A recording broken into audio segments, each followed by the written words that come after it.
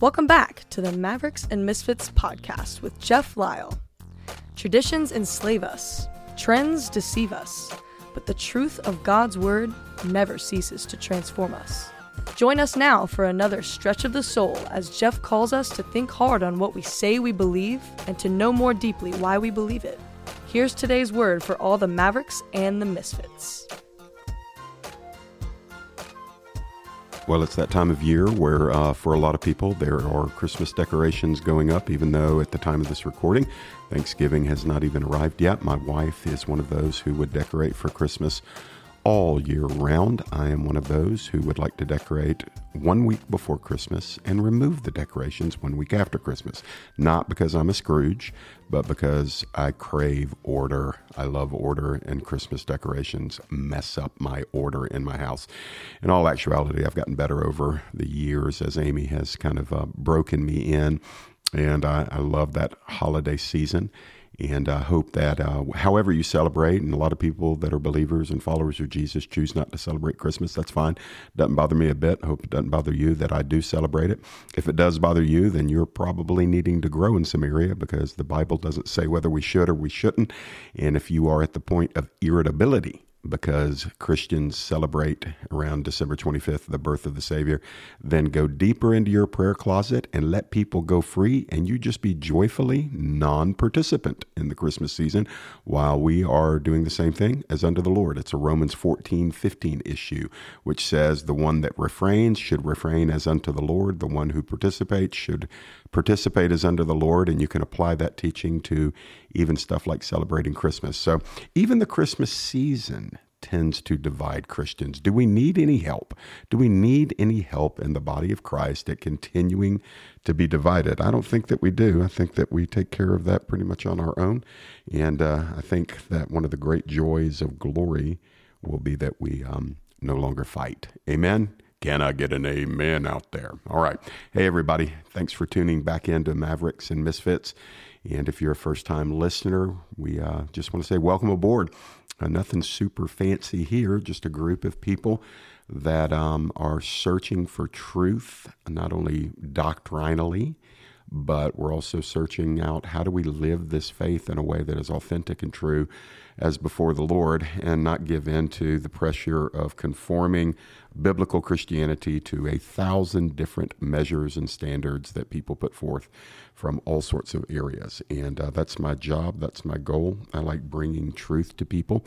And if you are a regular listener to Mavericks and Misfits, that means by this point, you have probably kind of migrated over to that side too. You're not interested in the silly stuff and the traditional stuff that doesn't have any rootings in biblical thought. I got an email the other day from a guy that I knew years and years ago. I won't mention his name, but he's probably listening today. And if you are, you know who you are. And he came out of the same background I did, with independent fundamentalist Baptist upbringings. And here he is, probably in his 30s. He might be 40. I don't think so yet. I think he's probably early to mid 30s.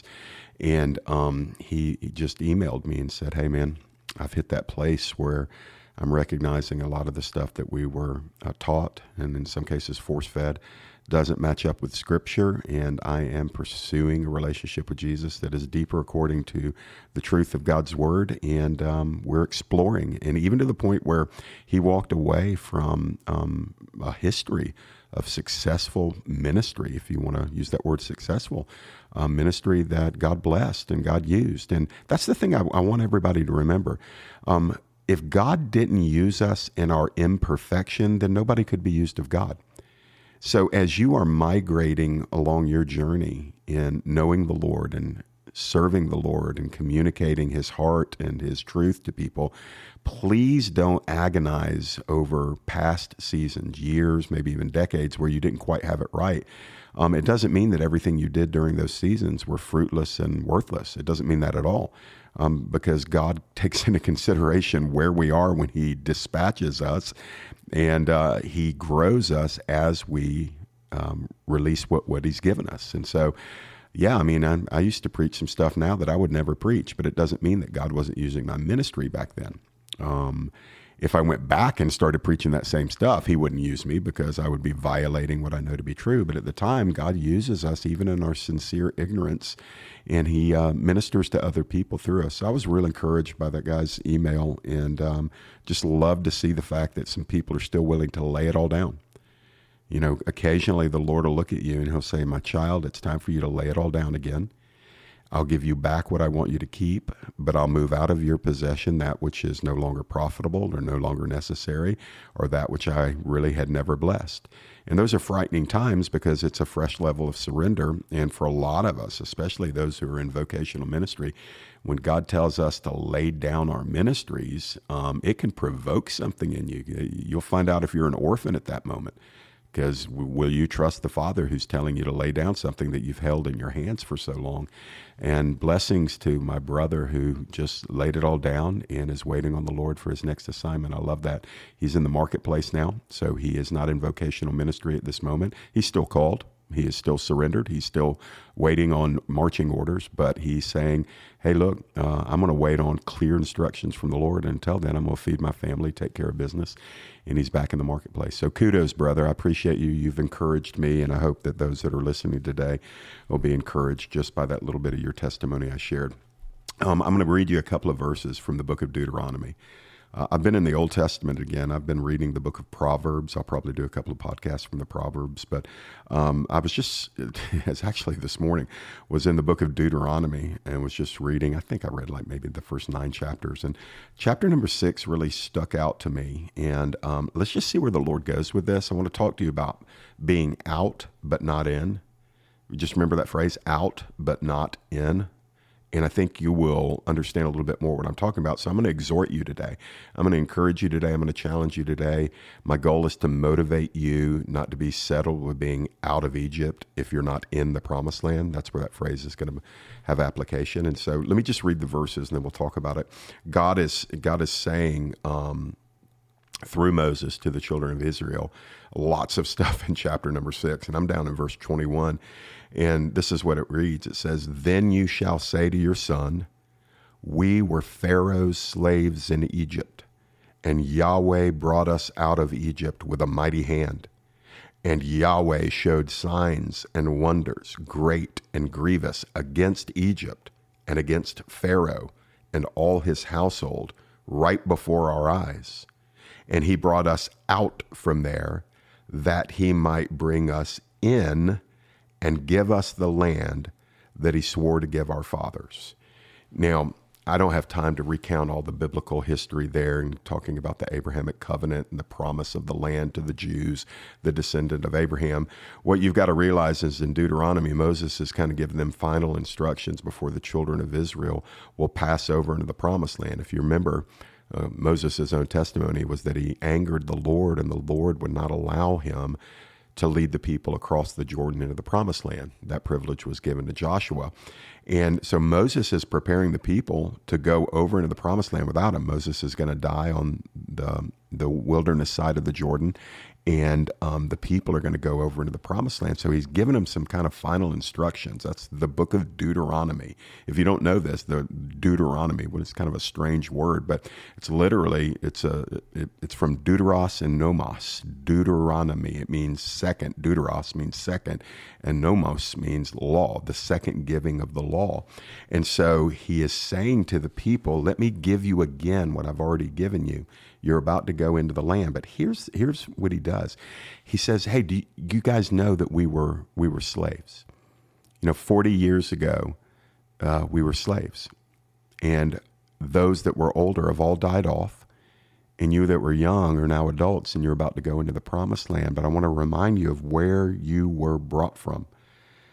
Your parents were, your grandparents were, your great-grandparents, your great-great-grandparents. You were all slaves. You were all the property of Egypt and Pharaoh. You lived under the whip. You had no freedom. You had no choices. You were treated cruelly. You were worked to the bone. Pharaoh had no regard for our people, no regard for our God, no regard for our freedom, no regard for our welfare or well-being. We were, in fact, slaves, generational slaves. But God heard our cries, the cries of a generation, more than one generation. And when the time came that God decided to move, he moved swiftly. He moved strongly. He brought us up out of the land of Egypt with what Moses called a mighty hand. And you'll remember the 10 plagues that when Pharaoh would not let the people go, God started plaguing the Egyptians, and they got more and more severe up to the point of the death of the firstborn of all the Egyptian households. And that was when Pharaoh finally relented and let the people go. But God had worked incredible signs and wonders through Moses and afflicted the Egyptian taskmasters, Pharaoh's house, and all the Egyptians because they would not listen to Yahweh, the God who is above all of their false Egyptian gods. And so Moses is reminding the people, hey, God delivered us. God set us free. God ransomed us. God broke the chains off of us. He delivered us from the shackles and the crack of the whip. We were prisoners who had no power, and God came in and redeemed us. Now, of course, that is a picture of salvation. All of us, no matter if you were saved at 4 years old or 54 years old, we were all slaves to the devil. Happy day. That's great news, right? Well, it can be, especially if you're regarding it as past tense, because that's what you were. That's not what you are. But we were prisoners of our own depravity. We were sinners by choice. We were sinners by birth. We were impossibly enslaved to our sin, our sinful appetites, our desires. We got used to living in a spiritual Egypt. We learned how to function there. We learned how to wake up and go to sleep there, go to school there, go to work there. It was just what we were. We were slaves. We had no freedom, not spiritually speaking. And, so deep was our slavery that a lot of us didn't even realize we were slaves because that's all we had ever been. But when God in his sovereign grace began to work in our lives, and he sent the gospel and, in fact, sent Jesus to come and redeem us. So that means that the work that Jesus did on the cross 2,000 years ago, he atoned for our sin. It not only broke the penalty of sin, but it broke the power of sin. And so as former slaves, we were liberated. We got set free. Hallelujah. We got redeemed. We got reborn. We got regenerated.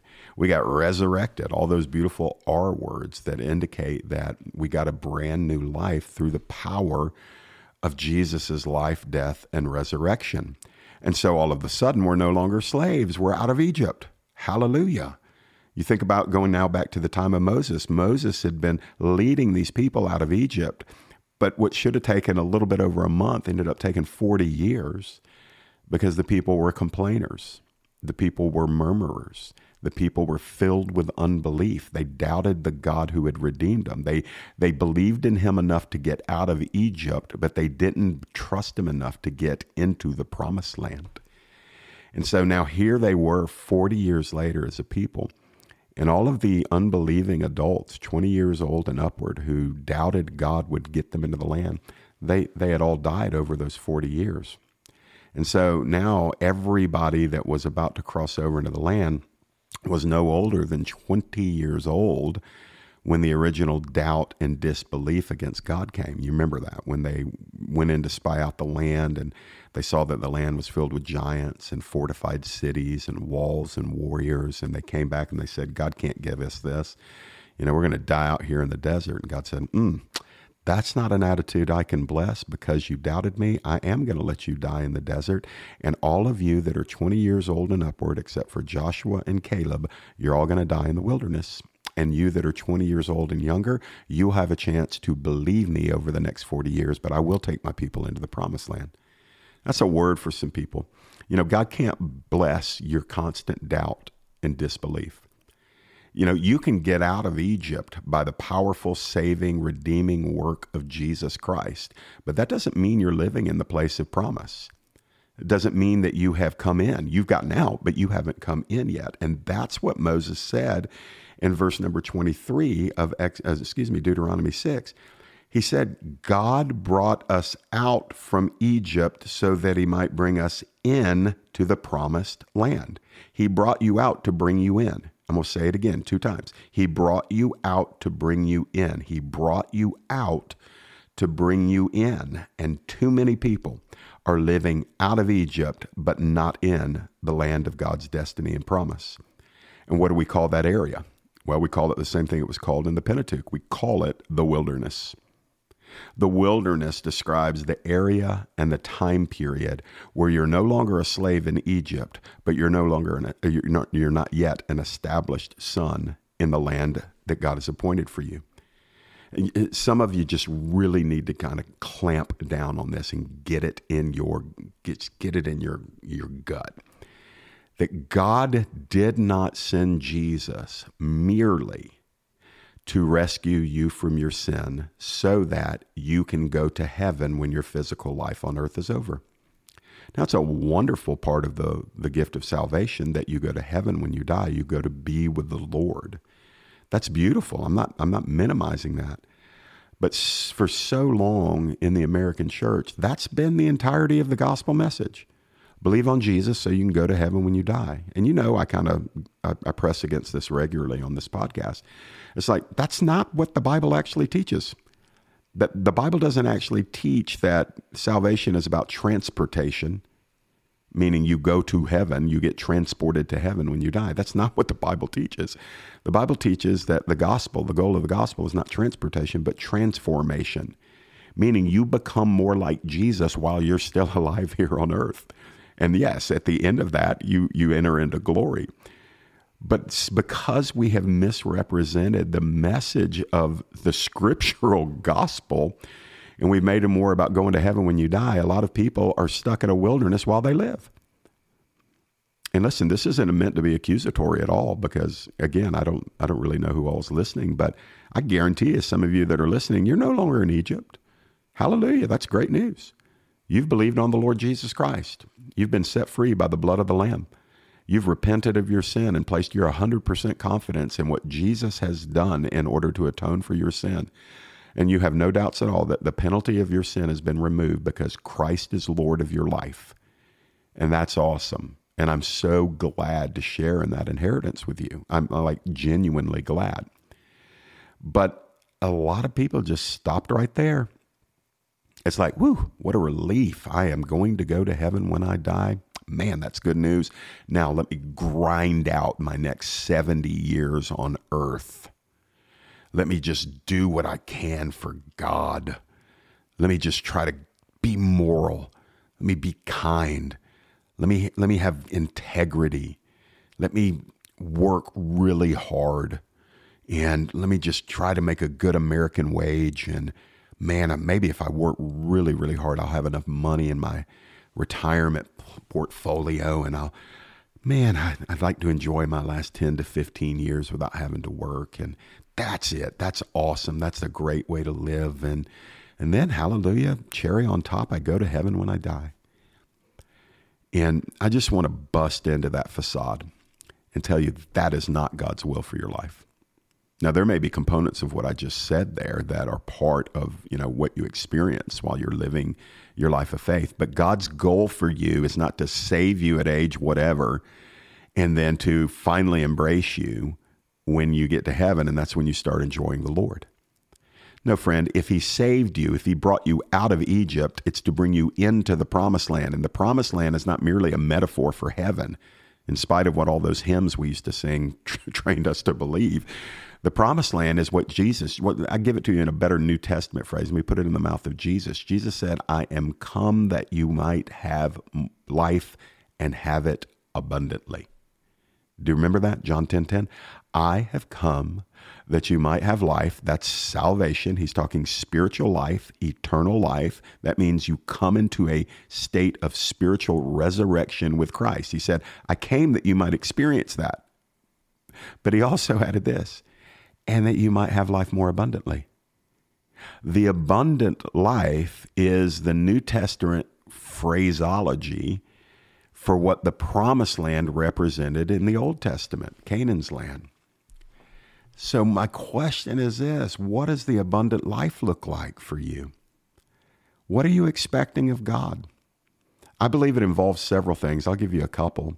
I believe that the abundant life involves peace, the harmony, spiritual harmony within your soul that you are one with God and you're enjoying him. Like you're actually supposed to enjoy the Lord. He's actually supposed to be a delight to you. But in order for that to occur, for most of us, we have to be renewed in our mind. We have to be transformed in our thinking, because we don't instinctually relate to God always in a way that is a delight. Most of us don't. Some of you do. Some of you who had really healthy parent-child relationships when you were growing up, you instinctually just gravitated toward this awesome God who is a father. But for anybody that had hang-ups, to their mother or father, there is this reality that, you may not enjoy him the way that others instinctually do. And so we got to get to this place where we realize God doesn't want us just to, grind it out, do our duty, show up and appease him, so to speak. No, God wants us to enjoy him, to delight in the Lord. And that brings peace to our hearts when we realize he's not grading us in the sense of trying to squeeze something out of us. He just wants to do life with us. And too many of us are trying to do life for him, but not with him.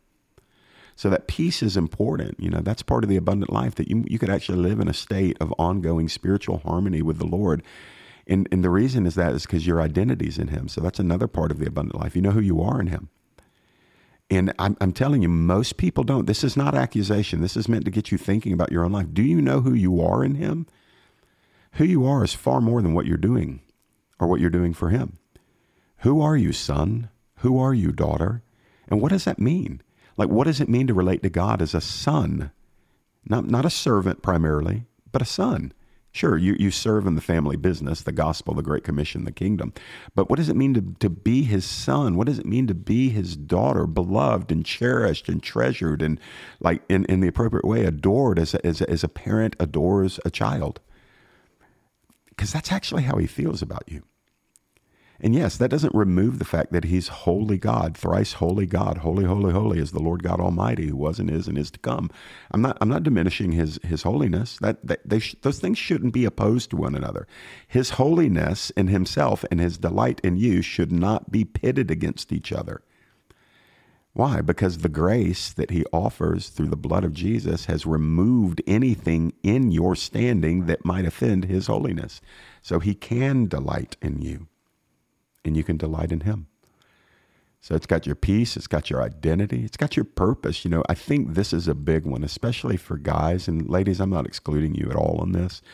But guys, I just need to, I want to beckon you. Find your purpose in the Lord and from the Lord.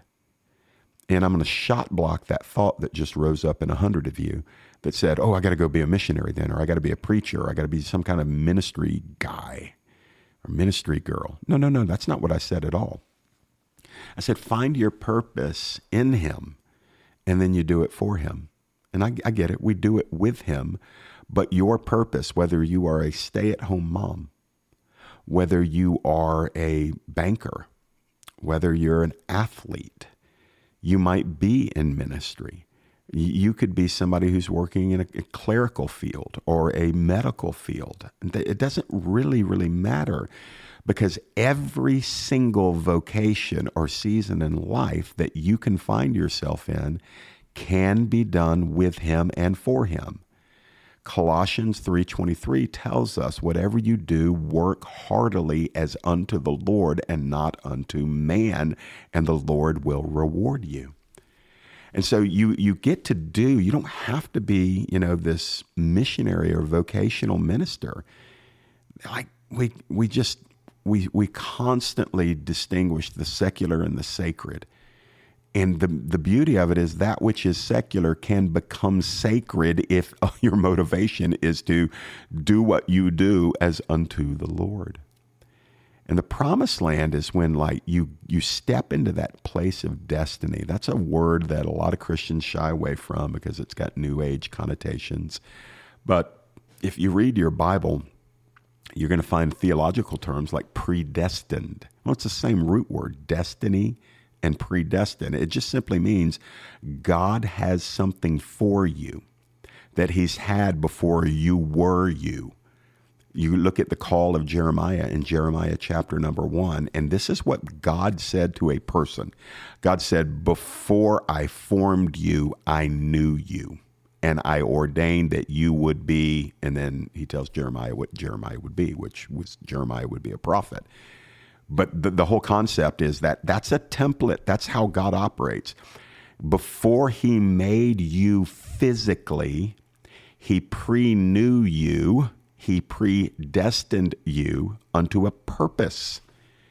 Like your destiny existed before you physically did. And man, that's so motivating to me that God, and can I say it this way? It may not be perfectly precise, but let me just say it this way. There was once an amazing idea in the heart of God, a desire, a vision, a goal, something God wanted. And he said, I like that. I want that. I'm going to give expression to that. And he said, I'm going to take this desire of mine and I'm going to wrap a person around it. And that person was you. Now, I can't tell you what that desire from the Father is, but I can tell you that what he said to Jeremiah in Jeremiah 1 is true of you. Before I formed you, I knew you. So I'm going to say it to you this way, like we're sitting across a coffee table talking to each other. Hey, friend, before God ever made you physically in your mother's womb, he knew you. You're sourced in his infinite heart. You are the expression of a divine desire that God wanted to release on planet Earth. So that beautiful, perfect desire that came from his immeasurable heart, he wrapped human DNA around it and planted it in your mother's womb, and that's you. That is true, man. That's big picture stuff. And so many people just, because it is a little bit overwhelming to think about, but you better think about it because it's what gives your life meaning. It's what's so vital to you living in the promised land. Like, don't just come out of Egypt without getting into the land of your destiny. You know, salvation is the miracle of a moment. But living in the promised land is a journey. It's a journey to get there, and it's a journey once you are there, because the promised land is not so much as an event as it is a context for where you live. And what happens in the context of your promised land, your place of inheritance, your place of destiny, what happens there goes on for years, and there's so much liberty and freedom for how you can move in this place of your destiny. But you've got to want it. And as I wrap up, let me just tell you this. You've been shaped and formed by a very, very impatient context for living. The whole world you've grown up in. I'm 52. And so at the time of this recording, I'm 52. And the whole time I've been alive, I've lived in a very impatient world. Everything around us is hurried. Everything around us demands a shortcut. Everything in our lifetime is meant to speed things up. And so you may not even be aware of it, but that's in you. There is a place within the human heart that is not overly encouraged when we have to wait, or we have to engage in a process, or we have to abide in God's timeline. Why? Because we are conditioned for instant delivery. Like, press a button and get it to me now. And here's the thing I'm going to tell you, and this may be a hard word for some of you, but it's going to ignite something in others of you. To step into the promised land, to get in. He brought you out to bring you in. Getting out, miracle of a moment. Jesus did it all. You believe, done. Hallelujah, glory to God. But getting in, oh man, that so requires your cooperation, your participation, your hunger, your industriousness. Oh yeah, it's all by grace and it's oiled by the Holy Spirit. But don't think for a second that you're going to flippantly, casually, or accidentally inherit the abundant life that Jesus came to give you. You won't. But if you got your mind made up, if you are ravenously hungry, if you are saying, it's not enough to be out of Egypt, I've got to step into the destiny. And if you're willing to trust in God's process, again, it's not a singular event. There's not a moment where you say, okay, I am now in the promised land and I have accomplished it all. No, you do cross over into the promised land. You do come to this place where you hit this moment in life. It can happen at various ages. Some people hit it early. Some people get it in their 20s. Some people 30s. Some, I would have to say that I didn't fully step into my promised land, the fullness of it, until I was in my late 30s, early 40s. And I already told you I'm 52 now. So I've been saved for almost 30 years, and less than half of that have I been in the promised land. That's my experience. Now, it doesn't mean you're stuck in that kind of paradigm. You can go quicker. It might take you longer. But here's the thing. I was always pressing into it. There was not a single time in my Christian experience since I got saved in 1994 that I wasn't pressing in to step into the fullness of my inheritance. I'm still pressing into it. And so the beauty of it is this: it's not a one-time experience to come in. Getting out, one-time experience. Getting in, it's a lifetime. And if you're conditioned to having that happen yesterday, or why hasn't it happened now, or it's going to take too long, or it's going to require too much, you'll never step into it. You will be in the wilderness. You'll be in the desert. You won't be in Egypt. That's good news. But you won't be in the promised land. That's bad news. But if you will listen to the Lord and trust the Lord and obey and stop being so impatient, look, I promise you, you got to get delivered of impatience. You got to get delivered of presumption. You got to get delivered of this, I want it now. How come it hasn't happened? I don't want to die to myself. I don't want to carry my cross daily. I don't want to be slowed down. I don't want to hit any speed bumps. I don't want to be rerouted. I don't want to be delayed. Oh, guess what? You're not in charge, so you don't get to determine that. What you get to determine is if you're willing to cooperate with God's process another day, which means today. And then you're going to wake up tomorrow and you're going to do the same thing. And then in 3 weeks, you're still going to be doing it. And in 6 months, you're still going to be doing it. And in a year, you're still going to be doing it. Oh, you say, well, Jeff, well, what if I'm not in by a year? Oh, you're just going to keep on doing it. Why? Because God is working what God works as he brings you into the thing for which he formed you. And so there's never a moment where we get to resign, where we get to retire, where we get to quit. There will come a moment where you're like, okay, I'm in. I've stepped into it. The context now is I'm walking out my destiny. But then the deeper you walk into the promised land, the bigger it becomes. The more you realize, oh my goodness, there's so much here that he has promised. There's so much here that he has formed me for. And there's so much here to enjoy with him. So friends, be hungry, okay? Don't just stay hungry, stay thirsty, my friends. You've got to continue to step towards all that he has for you. And yes, it should feel like at times a death. It should feel like agonizing. Why? Because he's shedding the skin of your flesh in the wilderness. He's pulling the dead cells off of you because they have no place in your inheritance. So he's making you more like Jesus, who waited 30 years for the Father's timing. And then when the fullness of time came, for the next 3 years and the final 3 years of Jesus' earthly life before the crucifixion, he did exactly what the Father had told him, but 30 years were in preparation. If Jesus can wait, you can wait because Jesus lives in you. Those are my thoughts today on Mavericks and Misfits. Thanks for tuning in. For all of you that listen regularly, can you take, 3 minutes of your time and give us a rating and a review on iTunes or Spotify or wherever you listen to this? It enlarges our digital footprint. It allows us to reach more people. As always, you can also email me with comments, questions, or suggestions for topics to do on the podcast. Email me at jeff@maverickmisfit.com. I don't always get to answer all the emails, but please, if you've got something you want to suggest, let's trust the Lord. You write it, I'll read it, and we'll pray and see what happens. But do help us get the word out. And if you want more teaching, go to transformingtruth.org. Or if you want to, you can access us on YouTube. That's where full-length sermons are and 30-minute truth shots, their video. And I've got a face made for radio, by the way. A guy told me that the other day at Caneo Ministry Training Center where I teach on Thursdays. He said, man, you're perfect for radio. And I just sat there for a second. I thought, I do TV too. And he's like, yeah, you're perfect for radio. And, you got to own it. Some people have the face for TV and some people have the voice for radio. And I think if people are listening on audio, I guess we should say it, not radio anymore. But,